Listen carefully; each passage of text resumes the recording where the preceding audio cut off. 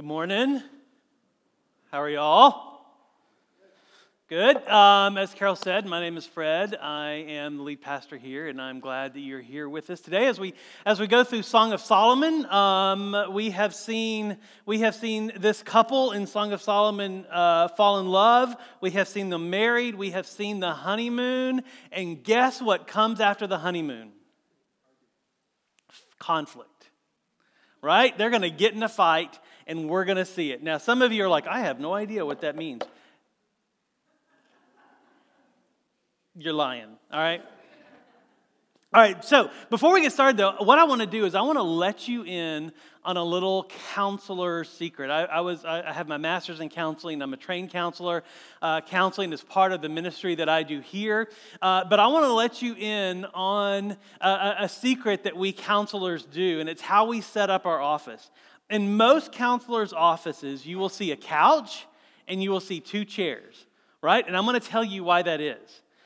A counselor, when they open their door, they will let you, if you're a couple, they will let you and your spouse pick where you want to sit. It makes a big difference where you sit, right? Because if you sit on the couch, we know as the counselor, there's some unity between the two of y'all.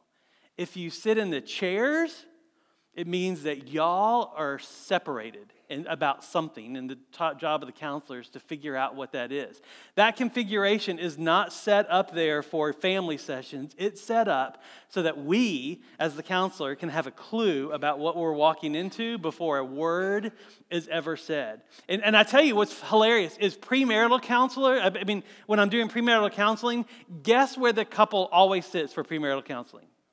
On the couch, next to each other, hugging each other. One time, I was in a different office, and I didn't have a couch. And so this premarital couple literally took the two chairs and rearranged the furniture and pushed them together so that they could sit together. That's the beauty of premarital. It's all rainbows and unicorns when you're doing that, right? But a married couple, when they walk in, I actually have very few married couples that'll sit in the chairs. What most married couples will do is, if they're in conflict, is that they will sit on the couch, and I have a pillow on the couch too, and they'll move that pillow in between them. So it shows that there's a little bit of conflict there, or maybe a lot of conflict there, but there is a separation. And why does that always happen? Here's why this always happens. It's because conflict is an ever-present partner in marriage. Really, conflict is an ever-present partner in any relationship you have. I would dare say, if you have a relationship with someone and you haven't had conflict, you don't have a real relationship with them. It is just fake, and it is shallow, because as a relationship goes deeper, whether it's friends, whether it's dating, or whether it's marriage, there is conflict that's always present. In our journey through Song of Solomon, the first 3 chapters of this book were dedicated to how this couple met and fell in love. The rest of the book, with the exception of the very last chapter, is given to 2 topics. Sex and conflict is what the rest of this book is about. Why? Because conflict is this ever-present partner in marriage. We will go from the honeymoon last week to the reality of life this week. From the bliss of sweet union, which is what the honeymoon was, to now we get to see what does work look like to stay unified, right? Because that's what we're going to see them do. And what we're going to see, and this is what I hope we walk away with. We're going to talk about what happens in our souls and in our hearts when conflict happens. But what I hope we walk away with is that no matter who you're in conflict with, that conflict is a reason to sit on the couch, not in the chairs. That conflict, and this is what may blow all of our minds, that conflict is actually a reason to connect, not a reason to separate. Conflict is a reason to connect, not a reason to separate. Now, we're going to be in Song of Solomon. We're going to cover a big chunk of it today. We're going to do chapter 5, verse 2, all the way through chapter 6, verse 13. If you need a Bible, there's some in front of you. It's on page 457 in that Bible. Or you can download the Bible app, and we're there. And just so you know, too, on that Bible app, part of my message today is going to be 10 do's and don'ts in conflict. Those do's and don'ts are written on that app. And so if you go to the Bible app, go to events and go to Fellowship Asheville, those do's and don'ts are there. You can screenshot it and save it, right? Well, let's dive in, because here's what we're going to see. Because what we've seen in this book, and this is what the beauty of this book is that we've seen this couple base their dating relationship on character and identity. We've seen them go through the work of dating and how that work was based on the work of Christ. And what we've seen this couple do is they've engaged with each other. Is we've seen how everything that they've done is based on the work of the gospel. It's seen in the gospel. And we're going to see the gospel even in conflict and how to do it. And what I hope that we walk away with today is not only that conflict is a reason to connect, but here's how conflict moves to resolution. That conflict, like I said, no matter if it's conflict with your spouse or with a friend or with someone that you're dating, conflict reveals the heart, right? Conflict shows you what's going on with you. But resolution, to be able to move forward, requires a changed heart. And that's what we're going to see in this passage. We're going to see hearts exposed, and we're going to see hearts changed. We're going to see conflict, and we're going to see resolution. Well, let's look at chapter 5, verse 2. Chapter 5, verse 2 says this: I slept, but my heart was awake. A sound, my beloved is knocking. Open to me, my sister, my love, my dove, my perfect one. For my head is wet with dew, my locks with the drops of the night. So here's what's going on. Right? In those days, in ancient times, husbands and wives slept in different rooms, particularly too because he was a king. They had different rooms. I mean, if you go through the Biltmore estate, you see that, right? You see he has a room and she has a room, and it was common even back then. And that's what's happening. And so he's showing up at her room because he wants to have sex with her. And she knows that it's him. It's, she says that my heart is still awake, and he knocks at the door wanting to be with her. Let's look at what happens. Because here's her response in verse 3. I had put off my garment, how could I put it on? I had bathed my feet, how could I soil them? Right? So here's what's happening. He comes, he knocks at the door, but the honeymoon is over, y'all. He comes and he knocks at the door, and oftentimes people lived with dirt floors since most of the architecture was open. You remember how we talked about that last week, that the rooms were open rooms so that the wind could go through and so they could stay cool. And so because of that, there was just a lot of dust and a lot of dirt on the floor.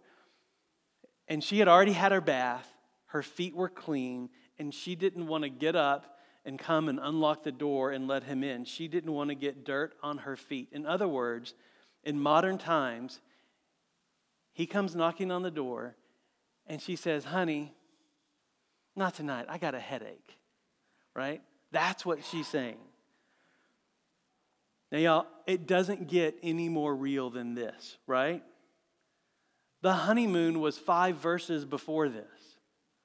And now we see she has a headache. One person in the relationship wants something that the other doesn't. Y'all, this is the core of conflict, because conflict at its core is this. Conflict is when one person is opposed to another. And it could be about anything. It can be about money. It can be about child discipline. It can be about how to manage the house. It can be about fashion. It can be about sex. It can be about anything. And conflict affects us all, and conflict affects us all the time.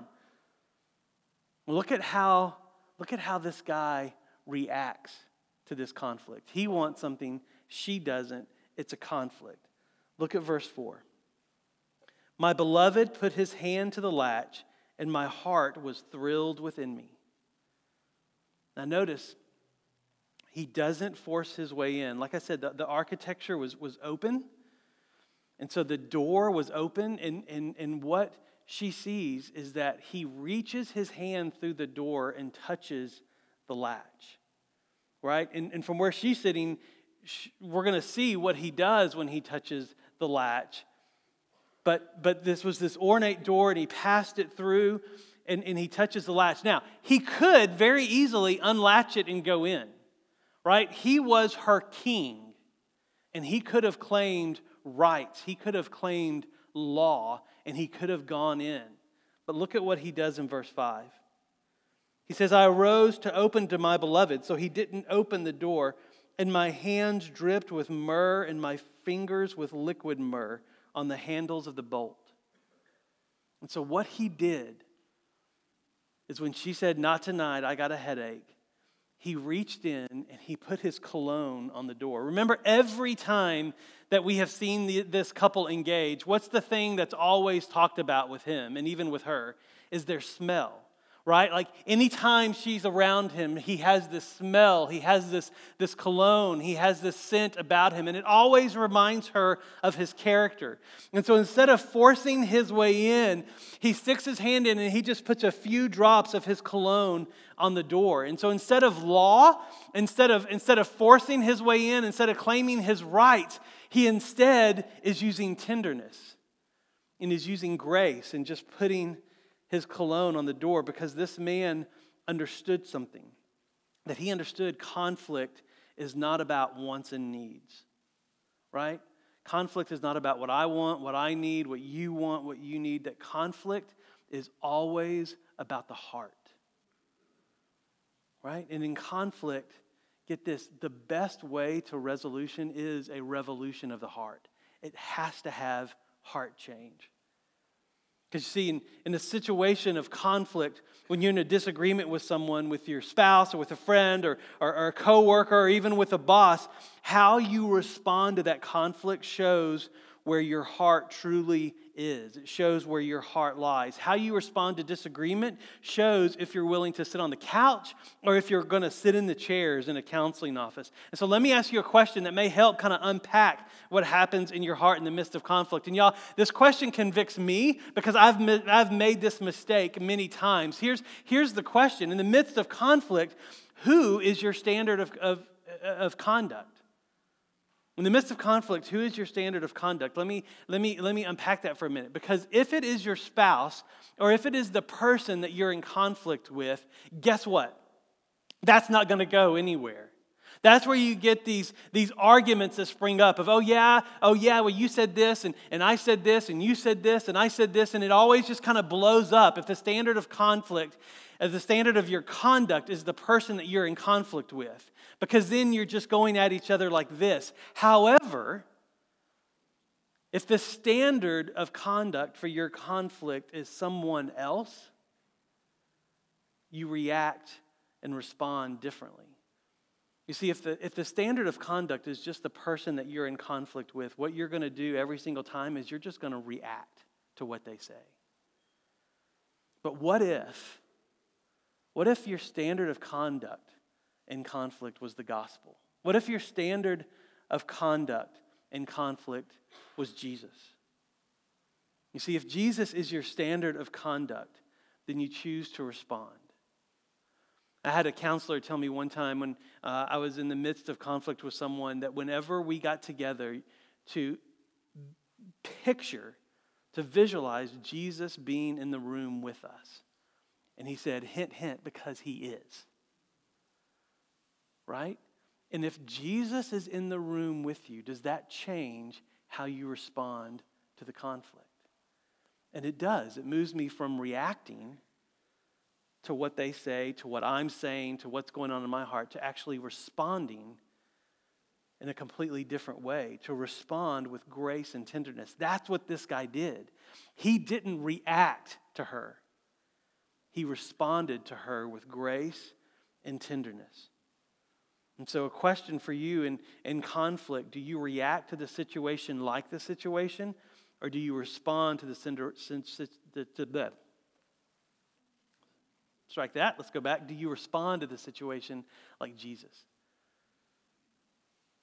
Because you see, when you respond, let Jesus be your standard. And that's what allows you to respond.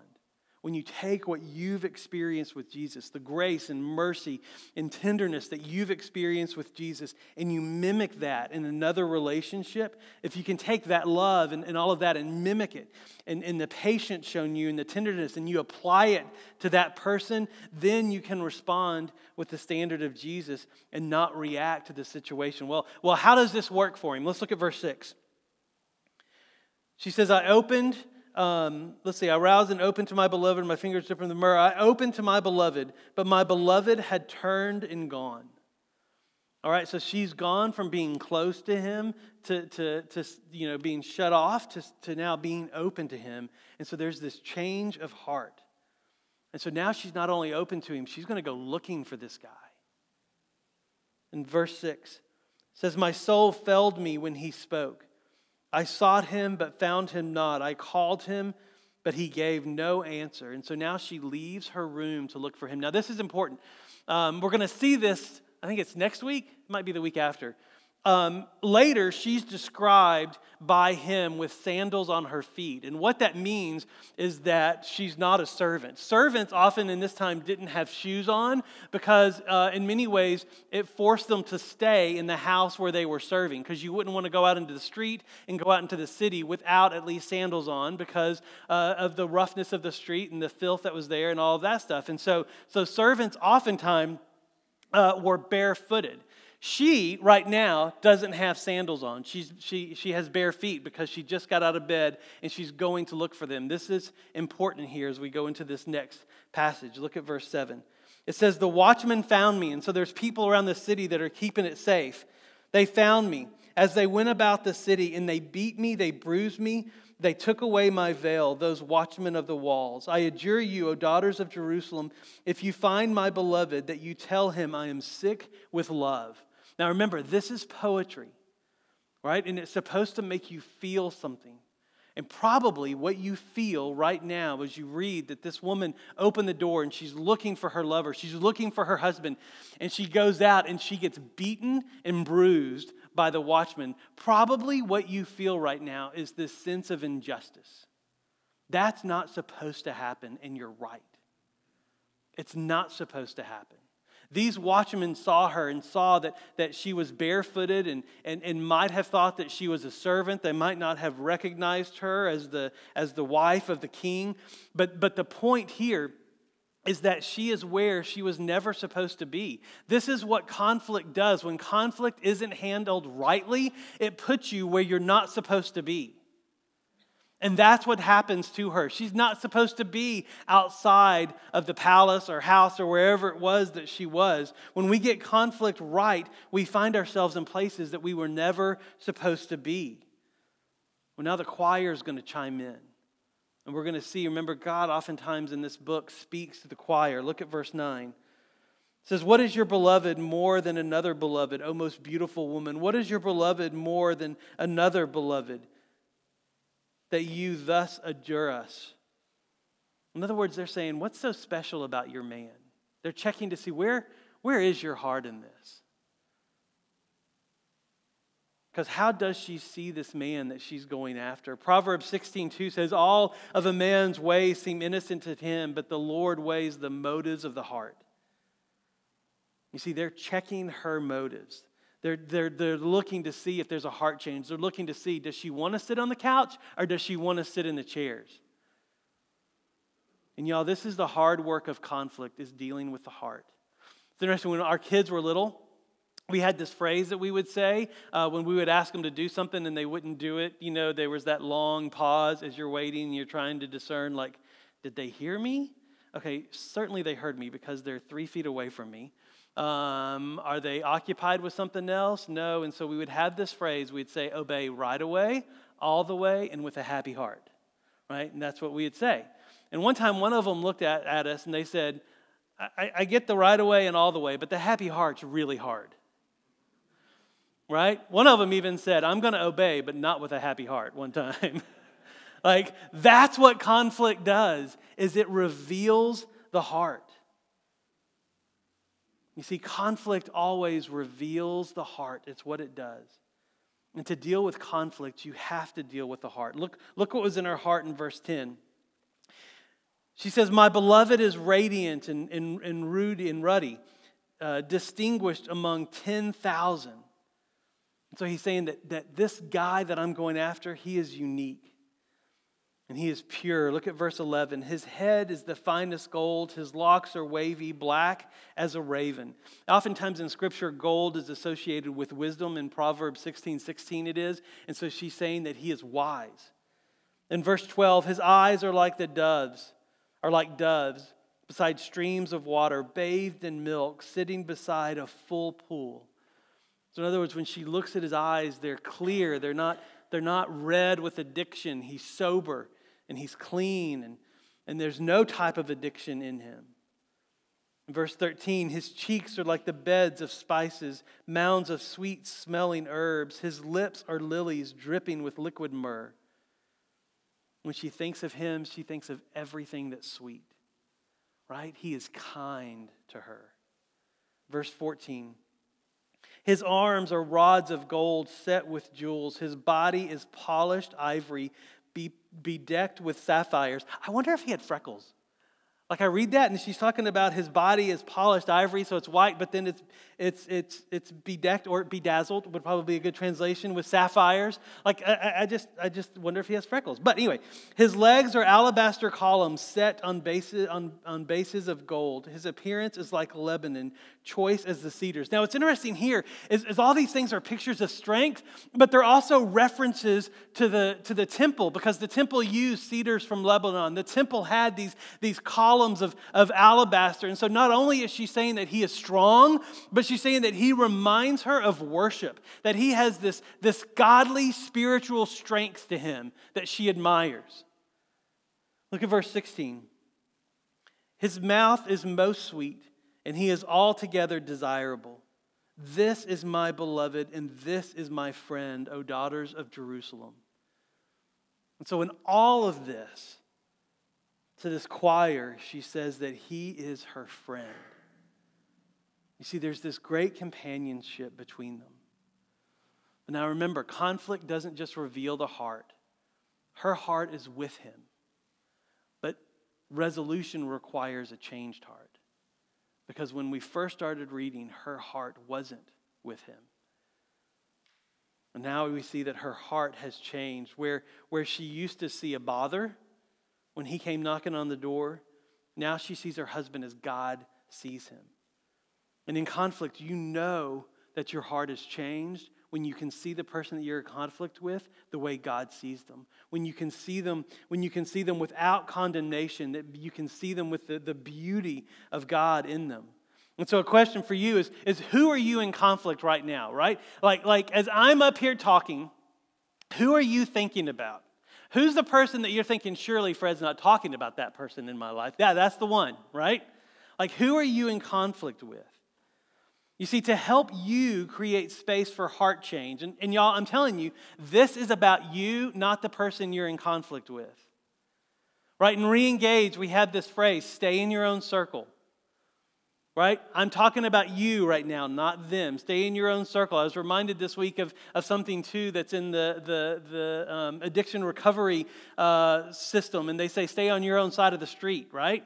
Like, stay on your own side of the street in this. I'm not talking about them. I'm talking about you. Who are you in conflict right now? To help you create space for heart change, I challenge you, before you speak to them, to pray for them. And don't pray for them to change, right? Pray to see them the way that God sees them. Pray for your heart to change. Because seriously, when you can see the person you're in conflict the way that God sees them, and here's the beauty of our gospel. If you are in Jesus, if they have said yes to Jesus, the scriptures are very clear. There is no condemnation for those who are in Jesus. I don't understand it, but that's what the scripture says. And when you can see them without condemnation, you can see them the way that God sees them. When you can see them without condemnation, you can see them with grace and with mercy and with compassion. Now, you may still see sin in their life, and we'll talk about that in just a minute. But how you see them with grace and mercy and compassion affects how you deal with them, how you talk to them, how you love them. Because her heart has changed. Look at chapter 6, verse 1. And this is what's great. This is the choir speaking now, and look how they've changed because her heart has changed. Where has your beloved gone, O most beautiful among women?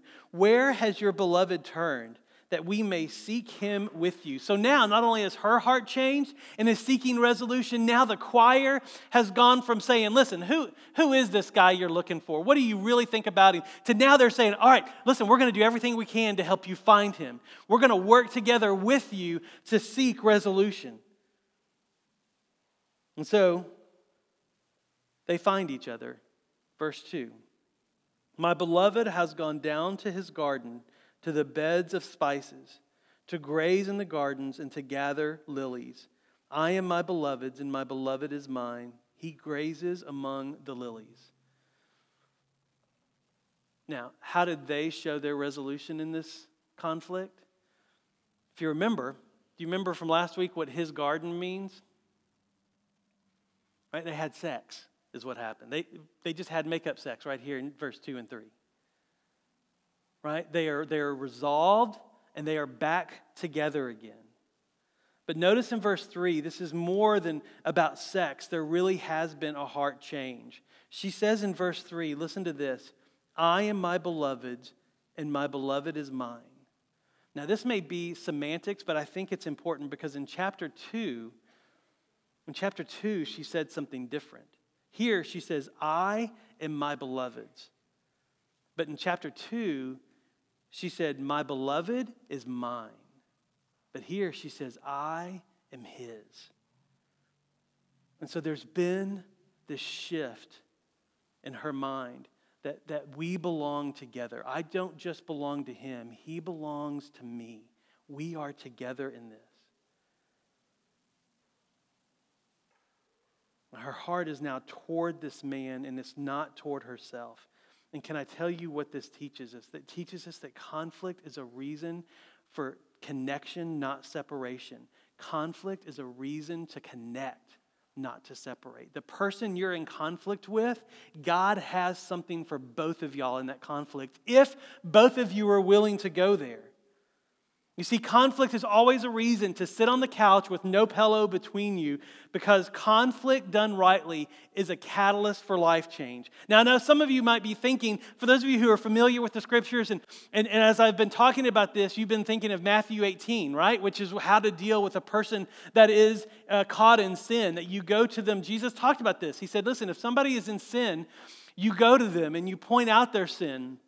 And if they don't confess and repent of the sin, then you bring somebody else with you and you address it again. And if that doesn't work, then you bring a group of people with you. You take it to the elders. And if that doesn't do it again, and if they still don't confess and they still don't repent, then it says that you basically kick them out of the church and treat them as a sinner and tax collector. And the problem is people think that this is how you separate the church from sin. I've got a question for you. I don't think that's what Matthew 18 is about. I think Matthew 18 is about how do you stay connected to an unrepentant sinner. Because the way you treat a tax collector isn't separation. You treat them with the love and tenderness of the gospel because you want to woo them to Jesus. You don't separate, you stay connected, but you stay connected differently.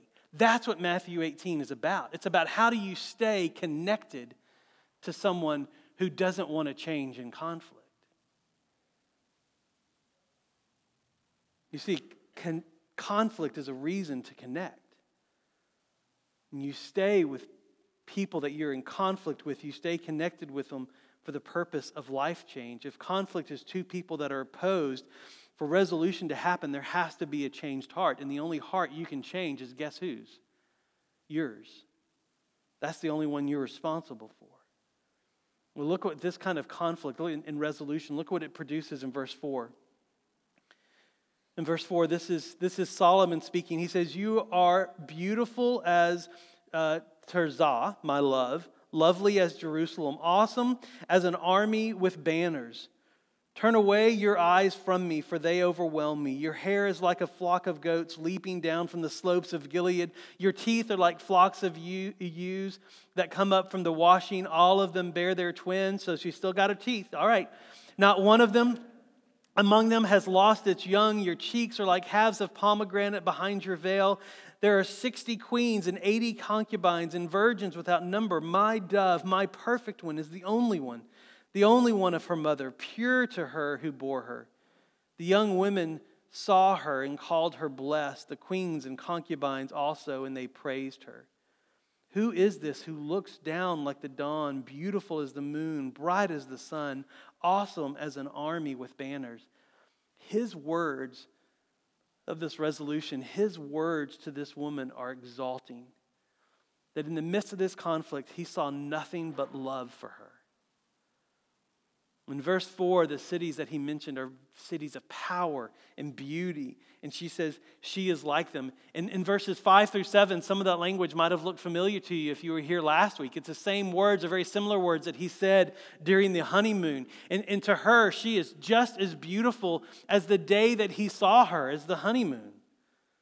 In verse 9, she is the only one for him. She is unique. Now, what I want to do is give you 10 do's and don'ts real quick about when you're in the midst of conflict. How do you seek resolution? What creates an environment for heart change? Before I do that, though, listen, these do's and don'ts can't be manufactured. When I said Jesus is your standard, I really mean that. Like the gospel that we believe, the Jesus that you have said yes to, it has to come from that place of heart change, these do's and don'ts.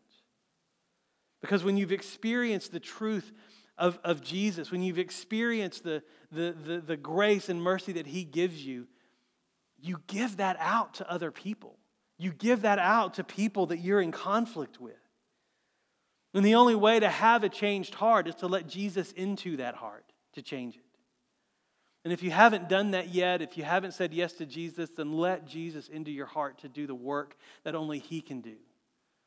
Because if your life isn't marked by grace and mercy and love and tenderness, let Jesus in and do the work. For those of you who have said yes to Jesus, here's what's crazy about our faith.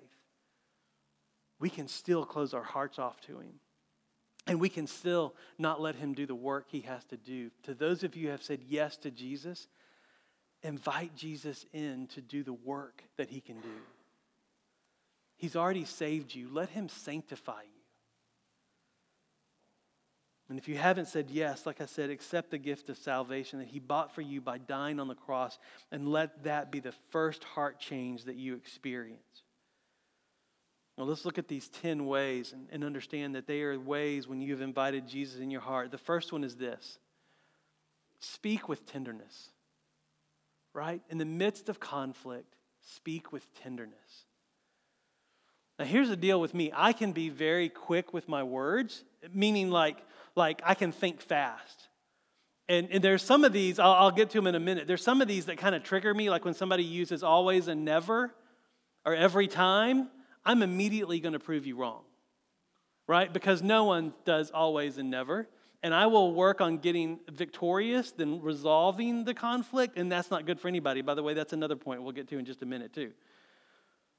But speak with tenderness.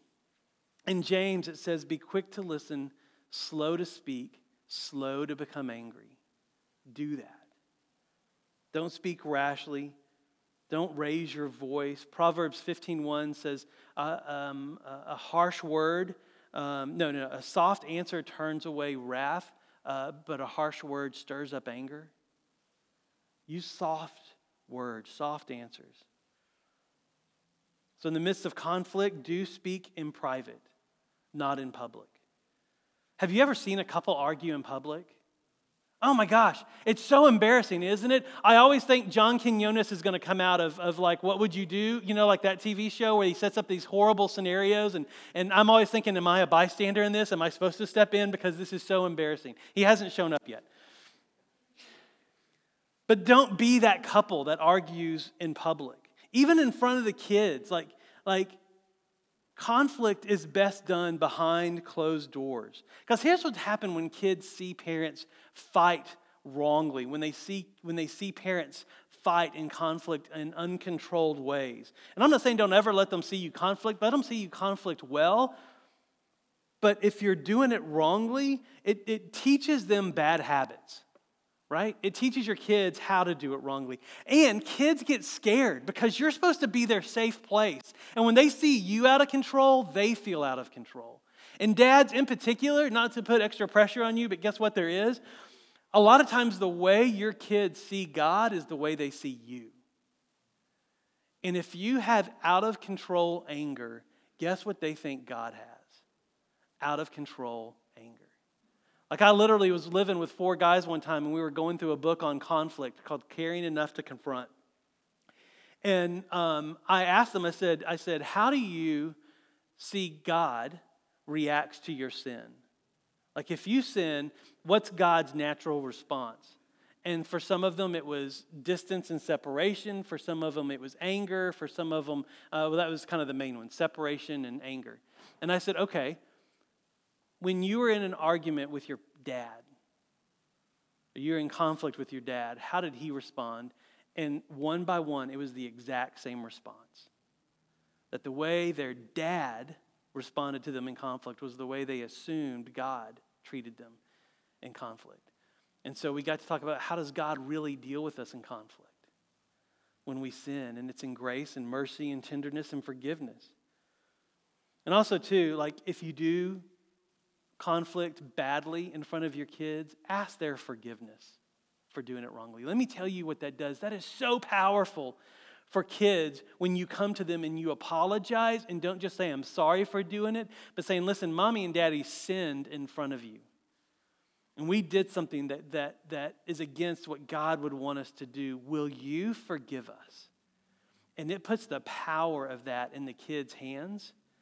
And for them to say, yes, I forgive you. I've never had one of my kids not forgive me, ever.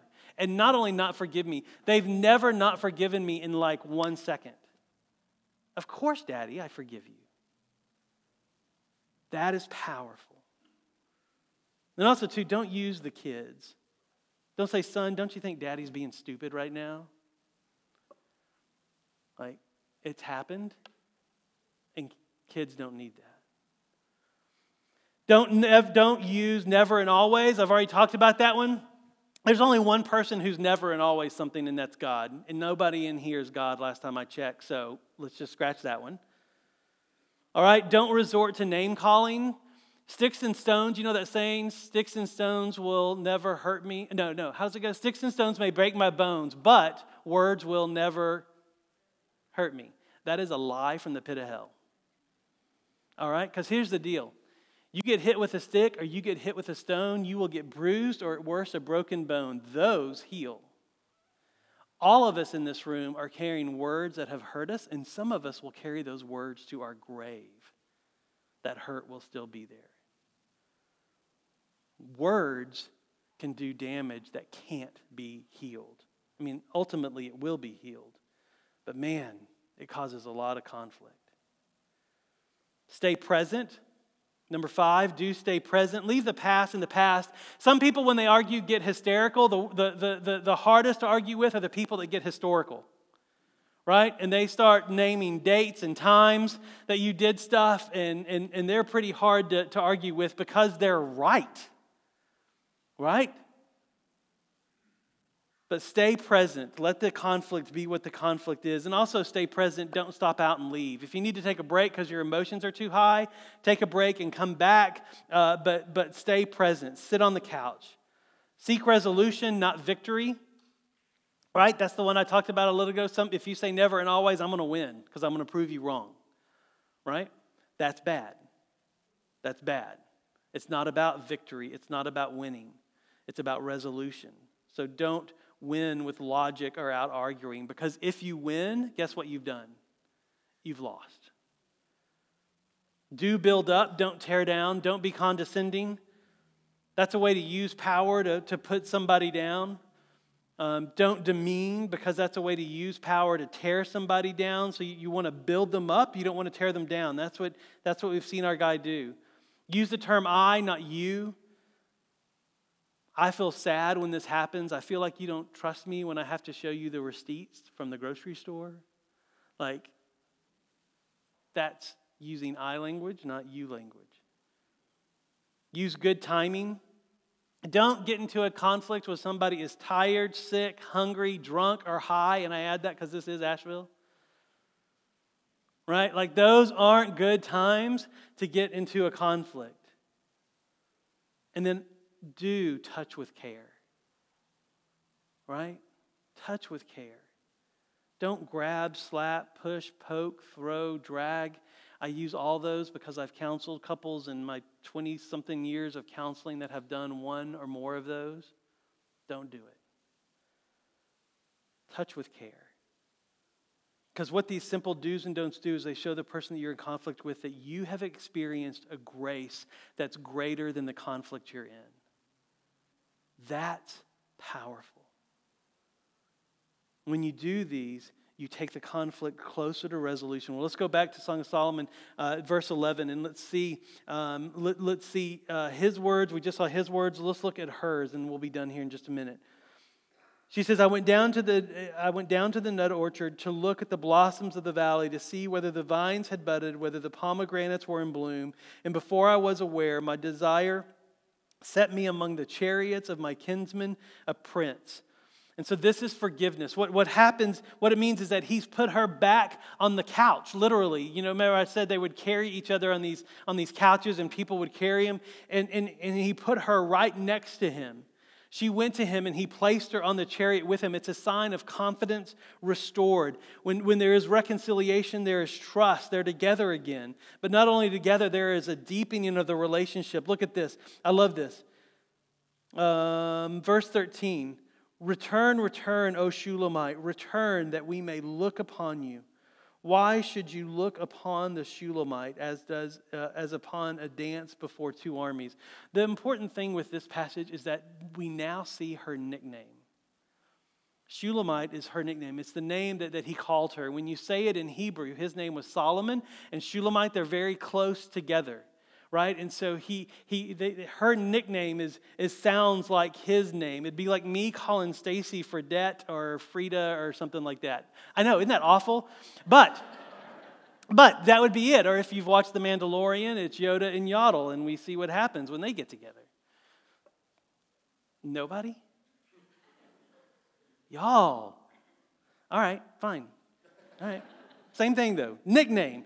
This process brought them closer. I guarantee you in second service, there'll be people that know what I'm talking about.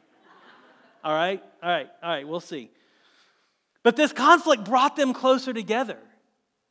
He has a nickname for her, and it is a nickname of tenderness and sweetness. They have this tighter bond. Y'all, their conflict was a reason to connect. Romans 5:20 says, where sin abounded, guess what abounds even more? Grace. Where sin abounds, grace abounded much more, all the more. And so we're going to stop right here and we'll pick up next week in chapter 6. But here's what I want you to do. This week, when you are in conflict, not if, when you are in conflict, I want you to sit on the couch with that person somewhere. Like literally, find a couch and sit down and talk. Right? Because conflict is a reason to connect, not to separate. Let's pray. Jesus, you are a good God, and we certainly don't deserve you. We don't deserve the mercy shown us. We don't deserve the tenderness shown us. We don't deserve the patience and love shown us. But yet, while we were sinners, you died for us.